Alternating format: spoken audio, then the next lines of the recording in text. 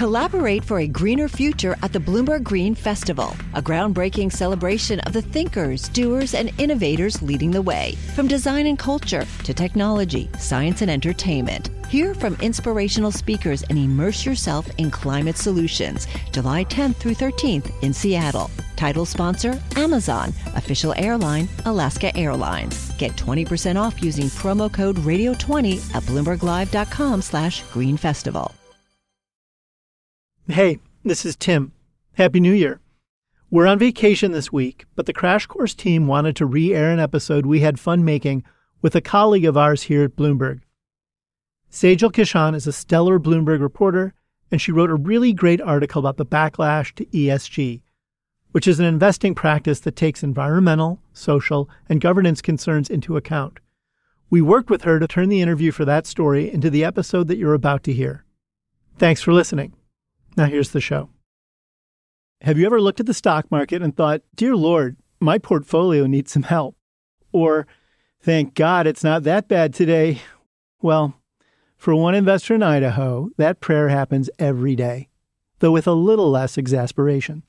Heavenly Father, as we head into our week full of work, we pray that you would go with us, that you'd be with us, Lord, go before us. Thank you. That's Robert Netzley, the president and CEO of Inspire Investing.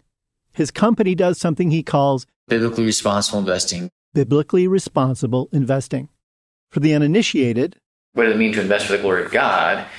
Means certainly to do what you can to earn a good return and use the returns, for redemptive purposes, but also means like Proverbs chapter 16 says, better is a little with righteousness than great gains with injustice.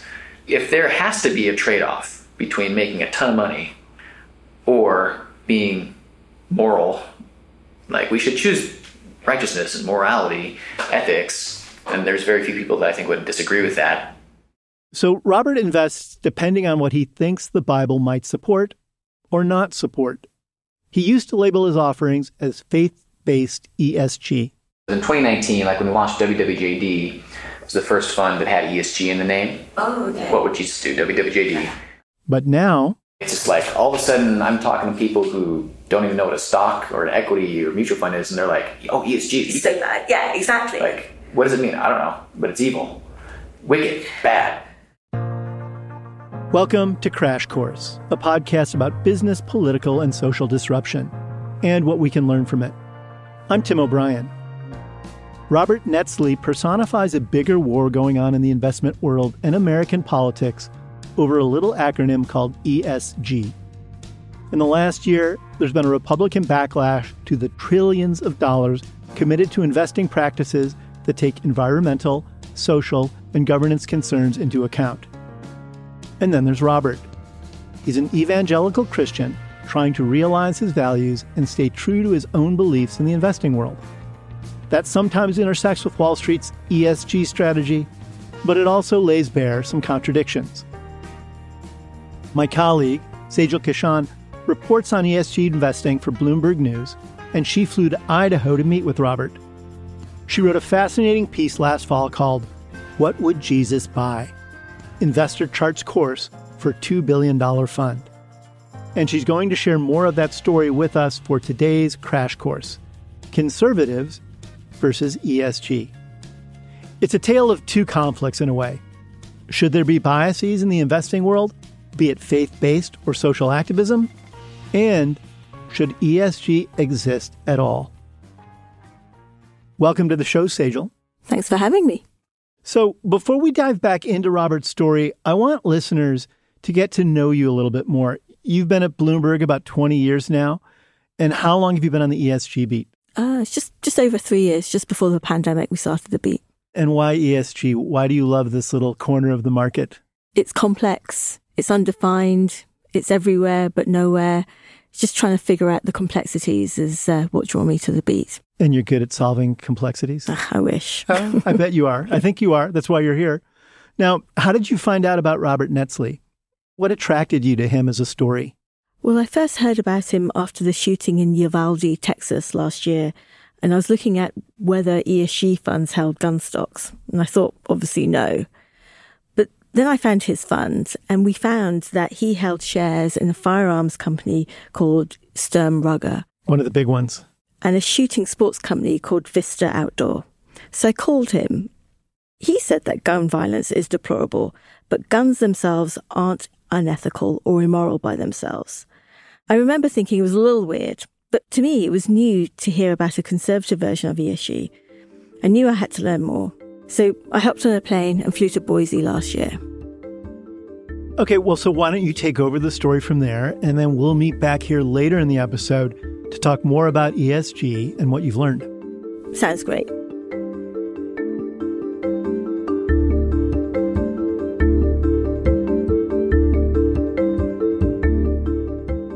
Robert Nestle is a small part of a bigger clash that's going on in America, red versus blue. And the worlds of finance and investing haven't been immune. ESG, which stands for Environmental, Social and Governance Investing, has become a piñata and dragged into the culture wars. On the one hand, proponents of ESG say it's important to take into account things like climate change and workers' rights when making financing and investing decisions, especially amid societal changes, regulation, and pressing problems like global warming. But opponents on the political right say ESG has become a way for progressives to impose their views and their goals on financial markets, essentially a threat to the American way of doing business. Robert Nestle is somewhere in the middle of those two. He's a bit of an anomaly. He straddles both sides. In one sense, he is a faith-based investor who excludes things like tobacco and alcohol from his portfolio. But on the other, he invests in gun makers and pushes back on things like LGBTQ issues. We'll get into more of that later. But first, I want you to hear where Robert came from. He grew up in California in the Monterey Bay area. His parents married right out of high school and had Robert and his younger brother not long after that. His mum stopped using drugs, but his dad didn't.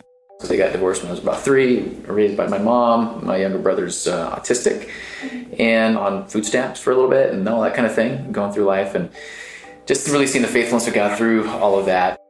As evangelical Christians, they went to church. The community there gave Robert stability, and he had a sense that God was providing for his family. But he really found God one day when he was 7 years old and on time out. I remember just really feeling like sorry for myself, whatever, nobody loves me, yada, yada, yada. And, writhing in my pity. And just remembering what the pastor said that, Jesus loves you, actually, and he will, forgive you of your sin. And as a 7-year-old does, I remember praying and asking Jesus to come into my heart, and I give him my life to him there. And then so that's when, personally, I made a decision to really follow Christ in a very childlike way. Robert went to community college, then later got his college degree online. In between that, he met his wife at a tiny church in his hometown. They lived a life of what he called intentional ministry, doing work in the community in the name of God. He worked with high schoolers with disabilities and at a pro-life pregnancy centre. When he and his wife started having kids and needed more money, he got a job at a Volkswagen dealership until it closed during the 2008 financial crisis.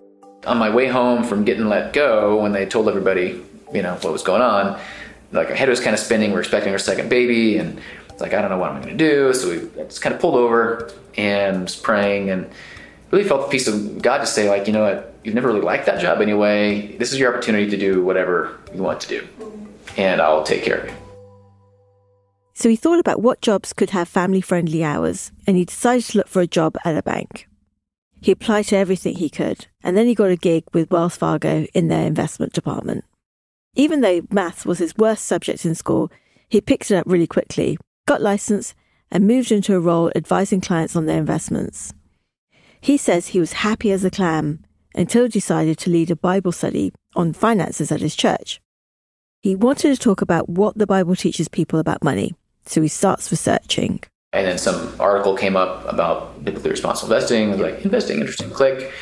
And it introduced this concept of, hey, have you ever thought about what the companies you own, you're an owner, what they're actually doing to make money? right? And so if you own Netflix or whatever, videos, like, would you have a video store that sold pornography videos in the back? Like, no, I wouldn't. And yet that's exactly what we do as shareholders. Robert says there are lots of scriptures in the Bible that say it's bad to make money off of things that are immoral. That is detestable to the Lord. So he turned to his own investments, and he quickly found what he considers to be a major red flag. He had been investing in companies that manufacture abortifacients, or drugs that help end a pregnancy. His heart sank. Remember, he was the president of a pro-life pregnancy center, and his reading of the Bible concluded that abortion is bad. So that investment was a complete no-no for him. I remember sitting at my desk, sort of slack-jawed, like just stunned that this was something that I had missed, that the church is obviously missing, and that I couldn't do my job. Like, if somebody came to my desk right now and asked me to place a trade, like, I couldn't do it with a clean conscience. And I'm like, oh crap, because what else was I going to do? And so it was incredibly frightening. So he quit the bank, and he said he felt God was calling him to do something else. He dabbled with what he called biblically responsible investing. And then in 2015, he started his own firm called Inspire Investing.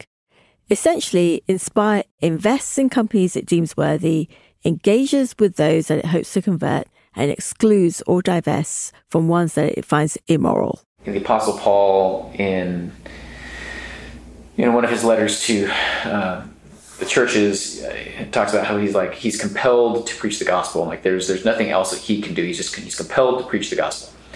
And I really felt like that. Like, I'm compelled. Like, there's nothing else I can do other than this. Go share this story with people. And I don't know how it's going to end up. Maybe terribly financially, but this is what I have to do. So closed my eyes, stepped out of the boat, and trusted God. And He's been faithful. The market was exceptionally bad last year because of inflation, the war in the Ukraine, and fears of a global recession. So maybe it doesn't mean a lot that his biggest fund slumped about 24% last year. If we look back to a good year, 2019, his fund was up 28%, but it was still slightly below the overall stock market. But remember what Robert said at the beginning of this episode. For him, it's not all about making money. I'm not an investor who's a Christian. Like, I'm a Christian who happens to work in the investment industry. Many of the biggest and most profitable companies are excluded from his portfolio, which is almost a guarantee that his investments will underperform. We exclude companies that, support legislation that is antithetical to a biblical viewpoint, like pushes a certain viewpoint, or donates money to an activist organization that's explicitly pushing an unbiblical viewpoint on those areas. So Robert's reading of the Bible says abortion is bad. Well, think of all the companies that announced that they would pay for employees to travel for an abortion after the Supreme Court overturned Roe v. Wade last summer. They're out of his portfolio. Also excluded, all of the companies that support or finance floats during the Pride Parade. His reading of the Bible isn't supportive of LGBTQ rights either. I'll just note here that while Netsley says that he loves his LGBTQ neighbours, he doesn't want what he describes as their lifestyles promoted in society and by companies. Nor does he want companies to discriminate against people like him in the workplace who hold more traditional views on marriage. So abortion access and LGBTQ rights are only two issues, but they put a lot of companies on the exclude list. Other companies are shunned for reasons such as distributing pornography, selling tobacco and alcohol products, funding stem cell research, and promoting in vitro fertilization. All in all, Robert says Inspire excludes about half of the S&P 500. Companies like Amazon, Walmart, Apple, and Google's parent company Alphabet. In an effort to limit the number of companies on the exclude list, Robert will often press executives, encouraging them to avoid what he says is politicization. Here's one example. Costco. Who likes Costco? Wholesale? Fans of free samples in the room? He's on the stage at a conservative conference in 2018. Last summer, we were alerted to the fact that they had begun sponsoring certain gay pride parades throughout the country, a handful in different cities. Obviously, this is concerning to us. So I picked up the phone and I just called investor relations. He said the CFO called him back and they had several conversations. About 6 weeks after that initial phone call, got another call from this gentleman telling us that Costco had made the executive decision not to support divisive issues, his word, divisive issues, such as gay pride parades. Costco wouldn't respond to requests for comment, but these sorts of campaigns show that his work is about more than just investing in his faith. He's having an influence. It doesn't always go his way, though. He says he's tried to persuade Smuckers against supporting LGBTQ rights and other equality issues. He's also tried to press Dick's Sporting Goods against paying for employee travel for abortions. But so far, he's been unsuccessful. Yet Robert says he avoids the shame game.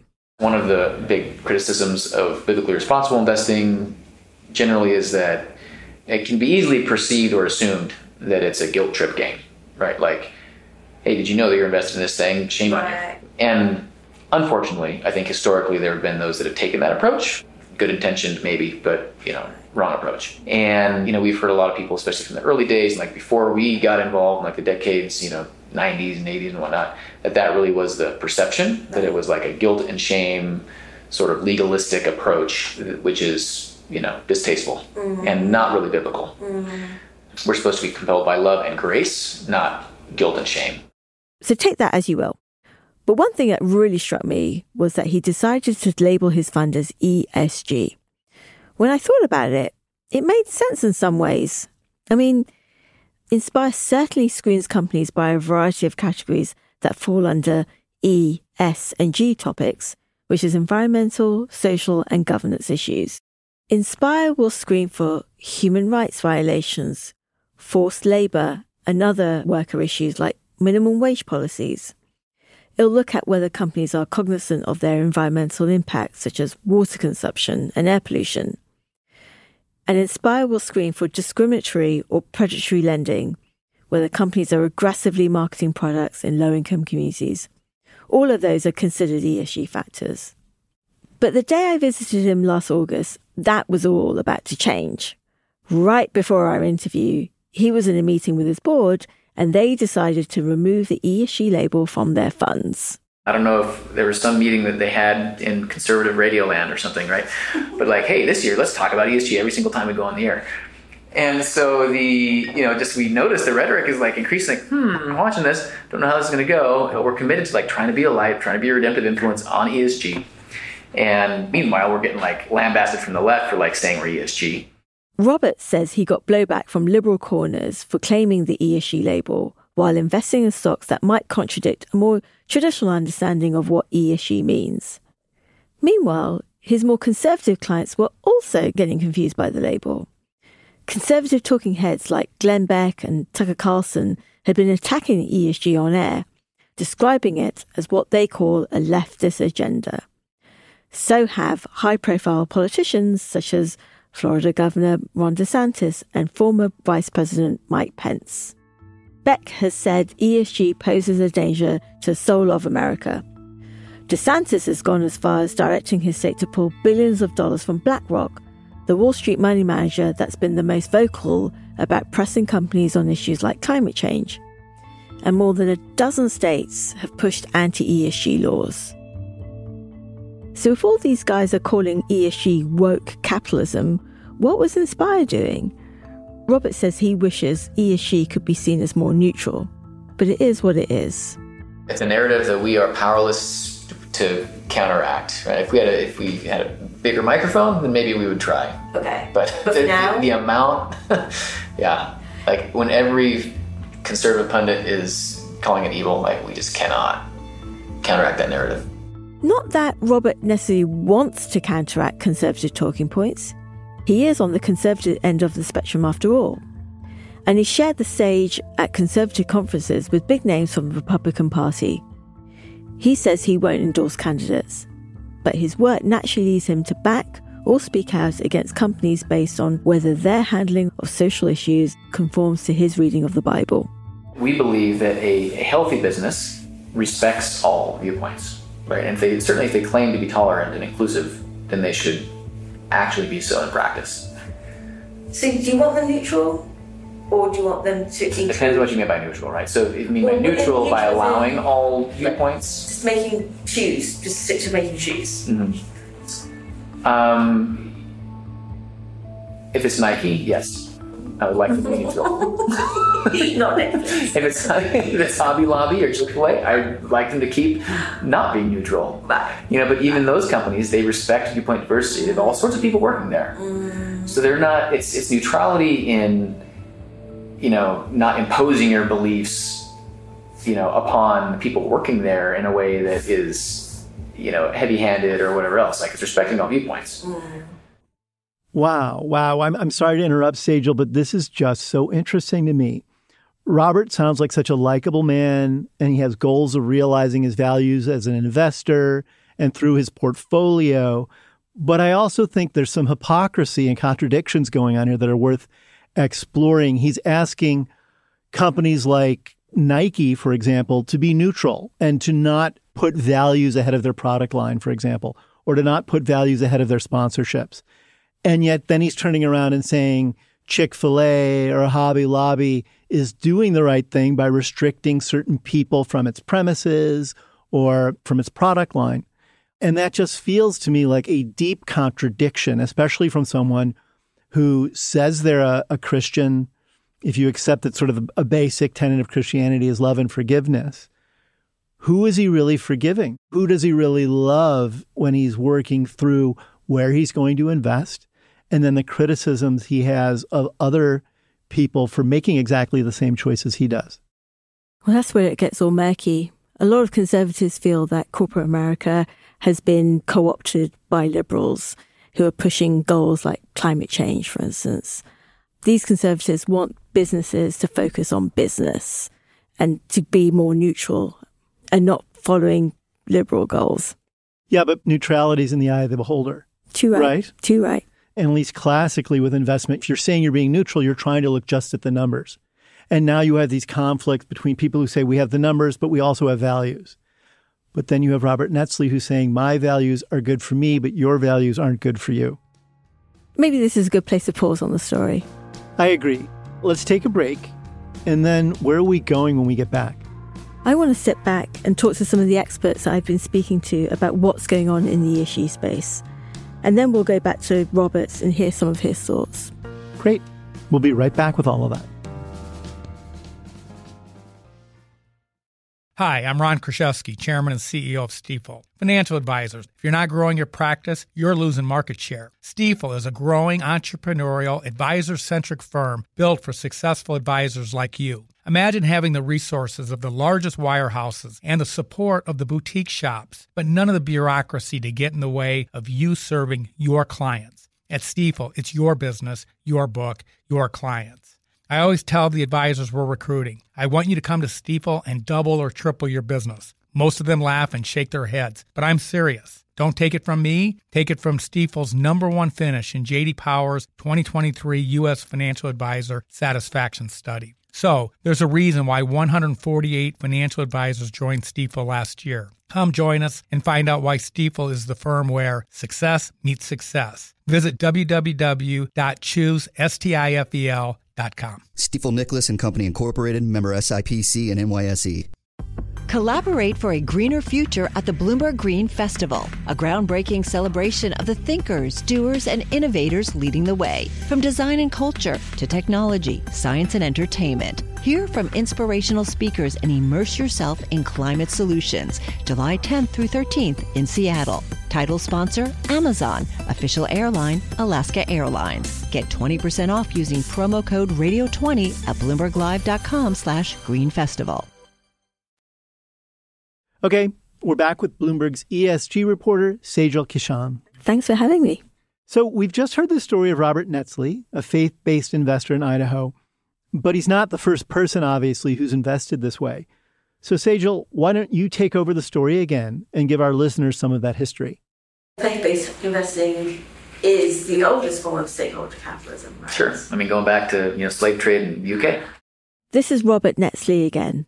Yeah, you had the Quakers and others who just refused to invest in the slave trade and were outspoken about slave trade. So it was people of faith, specifically Christian faith, in that context. And scripturally, like even thousands of years before that, you got proverbs and rules surrounding commerce that prohibit immorality, like including the slave trade. In going back to Leviticus and Moses, this is an immoral business. You don't steal people and sell them. I called Nikita Singhal to learn more about this. She's the co-head of Sustainable Investment and ESG at Lazard Asset Management in New York. ESG's birthplace was kind of from the SRI movement. SRI, that's socially responsible investing. She pointed to religious groups like the Methodists as well as Sharia law in the Muslim faith. And many other religions have some form of influence over how the followers of that faith should invest in line with the principles of that religion. When hot-button issues later arose around the Vietnam War and apartheid in South Africa, a lot of consumers started using their purchasing power to boycott companies turning a profit there. All of that time period was about investing in companies that we believed they were engaging in activities that were not positive for society. And the tool that was used was to just simply exclude investing in those companies because it was signaling a specific value or a virtue. I think ESG is very different from all of that. In Nikita's eyes, as a person who does this kind of investing every day, ESG is not virtue signaling. It's not a product. It's a process. It's actually part and parcel and a very essential part of good investing. And what it is about is thinking on behalf of our clients as their fiduciaries, what are these emerging risks and opportunities related to the environment and society that are increasingly becoming market issues? When I told Nikita about Robert's fund, she was unequivocal. I would not consider that ESG. She highlighted for me the difference between ESG and what she calls impact investing. That's where an investor might try to use their investments to affect change or influence a company's policies. There is a healthy and growing subset of our clients who are interested in that, and we need to make sure that we can do it while keeping in mind their risk-return objectives. But it's not the place of a global asset manager like us to be able to have an opinion on that. To learn more about what makes ESG ESG, I called an expert who I've spoken to while on the beat. Witold Hennisch, and I'm Vice Dean and Faculty Director of the ESG Initiative at the Wharton School, and I'm also the Deloitte & Touche Professor of Management. Witz has a similar take to Nikita when it comes to what factors go into an ESG investment plan. ESG is about doing hard financial analysis, and it's not at all driven by ideology. It's driven by economics. He'll study data to try to understand how companies are analysing environmental, social and governance factors. Then he'll look into how those factors might affect a company's bottom line. Here's an example. Palm oil is a common ingredient found in cosmetic products like lipsticks, but it's also leading to a lot of deforestation around the world. That's just one of many examples where an agricultural company, by changing its mix of supplies, by changing where and how it's sourcing, can have an impact on deforestation and an impact on clear-cutting and other environmentally damaging practices. Companies are going to be increasingly pressured to undertake those actions. Some companies are ahead in that transition. Some companies are behind. That should be reflected in their valuation. Otherwise, government policy or consumer changes in preferences will lead them to be forced to make these changes later on when they're more expensive to make. It's not a short-term game. He's really trying to map out how a company's decisions today will affect its profits in the future. There may be periods of time, like 2022, where you outperform the market, but you will underperform over the medium to long term. A number of industry groups report that trillions of dollars are already weighing ESG issues to some degree. That's a massive pool of capital, and Witz says it's only going to get bigger. But the sudden political polarization of ESG worries him. Sure, ESG models need work, but he doesn't think that's a reason to give up on the strategy or ignore how these factors affect the market. What I'd point to is the unfair standard they're holding the ESG movement to. They say we haven't built the data set yet that can predict future stock market returns, that we haven't built the financial model that can predict which stock will outperform the others over the next 10 years. Show me anyone in the financial service space who has a data set that can predict which stocks are going to outperform the others over the next 10 years. Anyone who had such a data set would be a billionaire. There's a struggle to always, in each market cycle, in each month, try to figure out which stocks are going to outperform and which aren't. There's so much confusion about what ESG is. It means different things to different people. The data is incomplete, it's difficult to compare, and overall the field is still a work in progress. And even experts acknowledge that ESG analysis is still in its infancy. Nikita says people just have to appreciate where the industry is. That's the wild, wild west that we're still in. Nikita also says she doesn't see bias at work in ESG analysis, regardless of how the models are built. There is no such thing as a good ESG company or a bad ESG company, because you're throwing in three very different variables and you're somehow assuming that that is going to make some sense.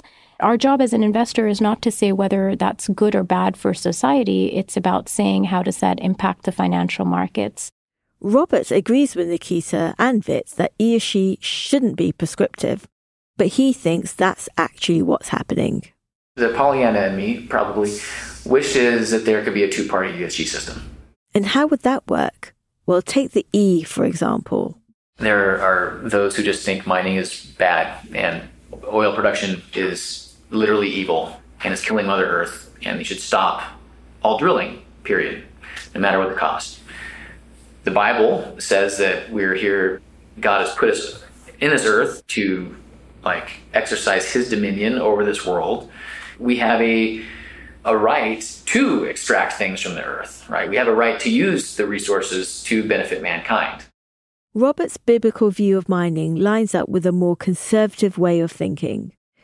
So the conservative ESG system might grade mining companies highly and invest in more of them, whereas a liberal ESG system might grade them poorly and not invest. One issue, two parties, and two very different approaches. Okay, hang on a sec. I'm going to butt in here again. To clarify, Nikita and Vit are saying that ESG is not political and it's not partisan. They say they're just looking at data that shows how a company will perform in the future, depending on how they handle environmental, social, and governance factors.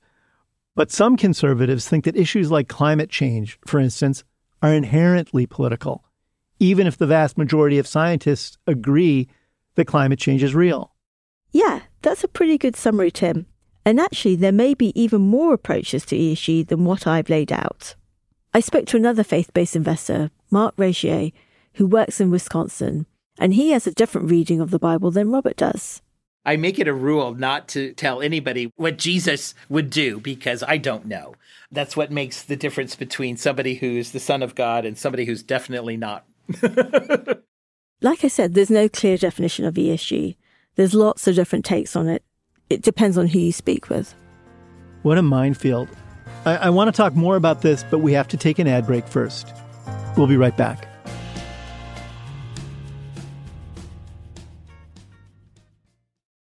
Hi, I'm Ron Kraszewski, Chairman and CEO of Stifel. Financial advisors, if you're not growing your practice, you're losing market share. Stifel is a growing entrepreneurial, advisor-centric firm built for successful advisors like you. Imagine having the resources of the largest wirehouses and the support of the boutique shops, but none of the bureaucracy to get in the way of you serving your clients. At Stifel, it's your business, your book, your clients. I always tell the advisors we're recruiting, I want you to come to Stifel and double or triple your business. Most of them laugh and shake their heads, but I'm serious. Don't take it from me. Take it from Stifel's #1 finish in J.D. Power's 2023 U.S. Financial Advisor Satisfaction Study. So there's a reason why 148 financial advisors joined Stifel last year. Come join us and find out why Stifel is the firm where success meets success. Visit www.choosestifel.com. Stifel Nicholas and Company Incorporated, member SIPC and NYSE.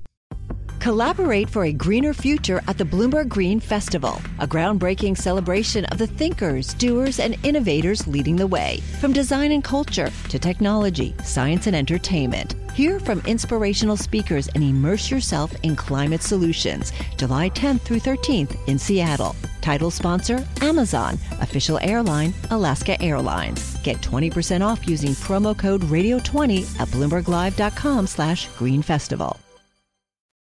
Okay, we're back with Sejal Kishan, the ESG wizard at Bloomberg News. I've found this whole story so fascinating, Sejal. And a lot's gone on since you interviewed Robert the last time. Tell me about some of the most significant things that have happened within the ESG movement during that period. Gosh, so much has happened. We've had Ron DeSantis pile on and attack ESG.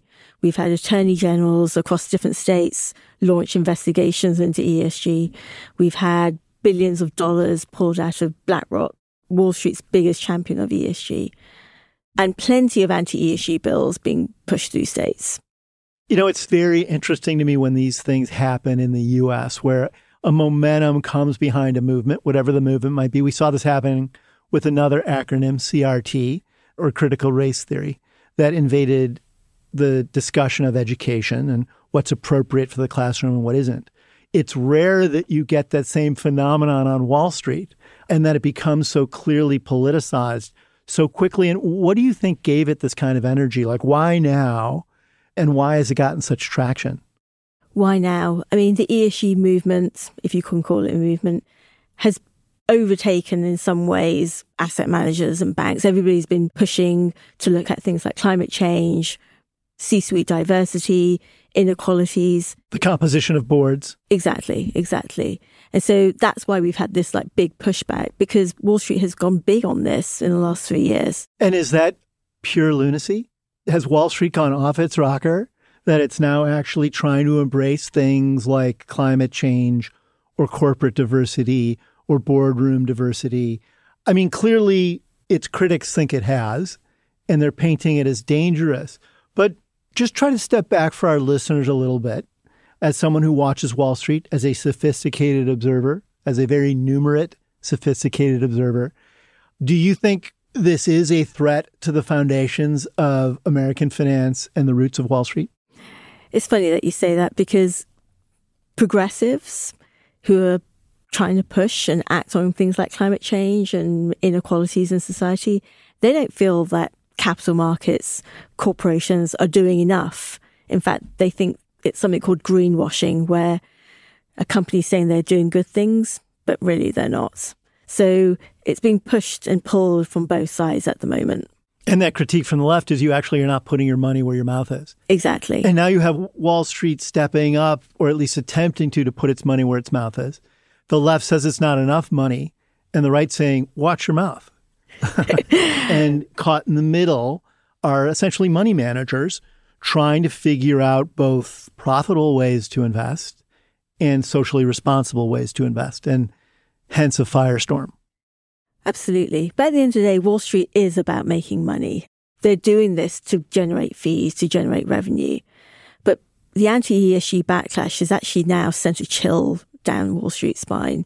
We've seen a lot of banks, a lot of investors who 2 years ago would wax lyrical about climate change and C-suite diversity. Now they've gone on the down low. And is that because they see reputational risk baked into that at the end of the day, they're saying to themselves, it might be socially responsible. We even might make money off of this, but this sort of firestorm of criticism we're getting doesn't make it worth it because we might lose business in the long run. Absolutely. I mean, Larry Fink, the chief of BlackRock, he's really been attacked in many ways by the Republicans. And deeply personally attacked. Absolutely. They've ridiculed him on billboards. Some of it smacks of anti-Semitism. And so he's had to then tone down his rhetoric on climate change. And last year he went down to Texas to even meet oil executives to explain to them the energy transition and the need to shift to cleaner fuels.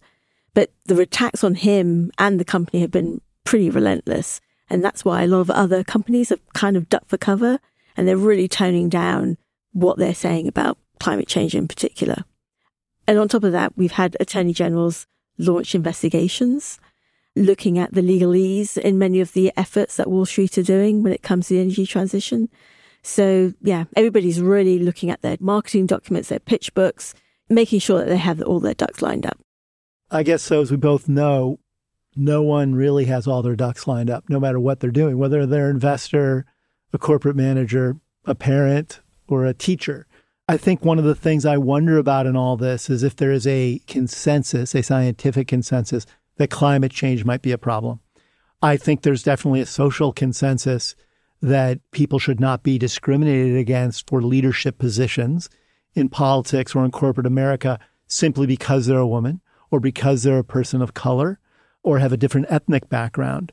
If we're forestalling putting money behind these kinds of efforts based on bad information, and it runs against both scientific information and broadly held social values, we're getting into a pretty problematic place, aren't we, in terms of being able to take the necessary action we need to solve problems? No, absolutely. But to people on the right, a lot of the diversity initiatives smacks of affirmative action, of quotas, and historically they've hated all of that. Yeah, I wonder how many of those people on the right come from lots of different countries historically and have lots of different backgrounds, and now they kind of want just one thing.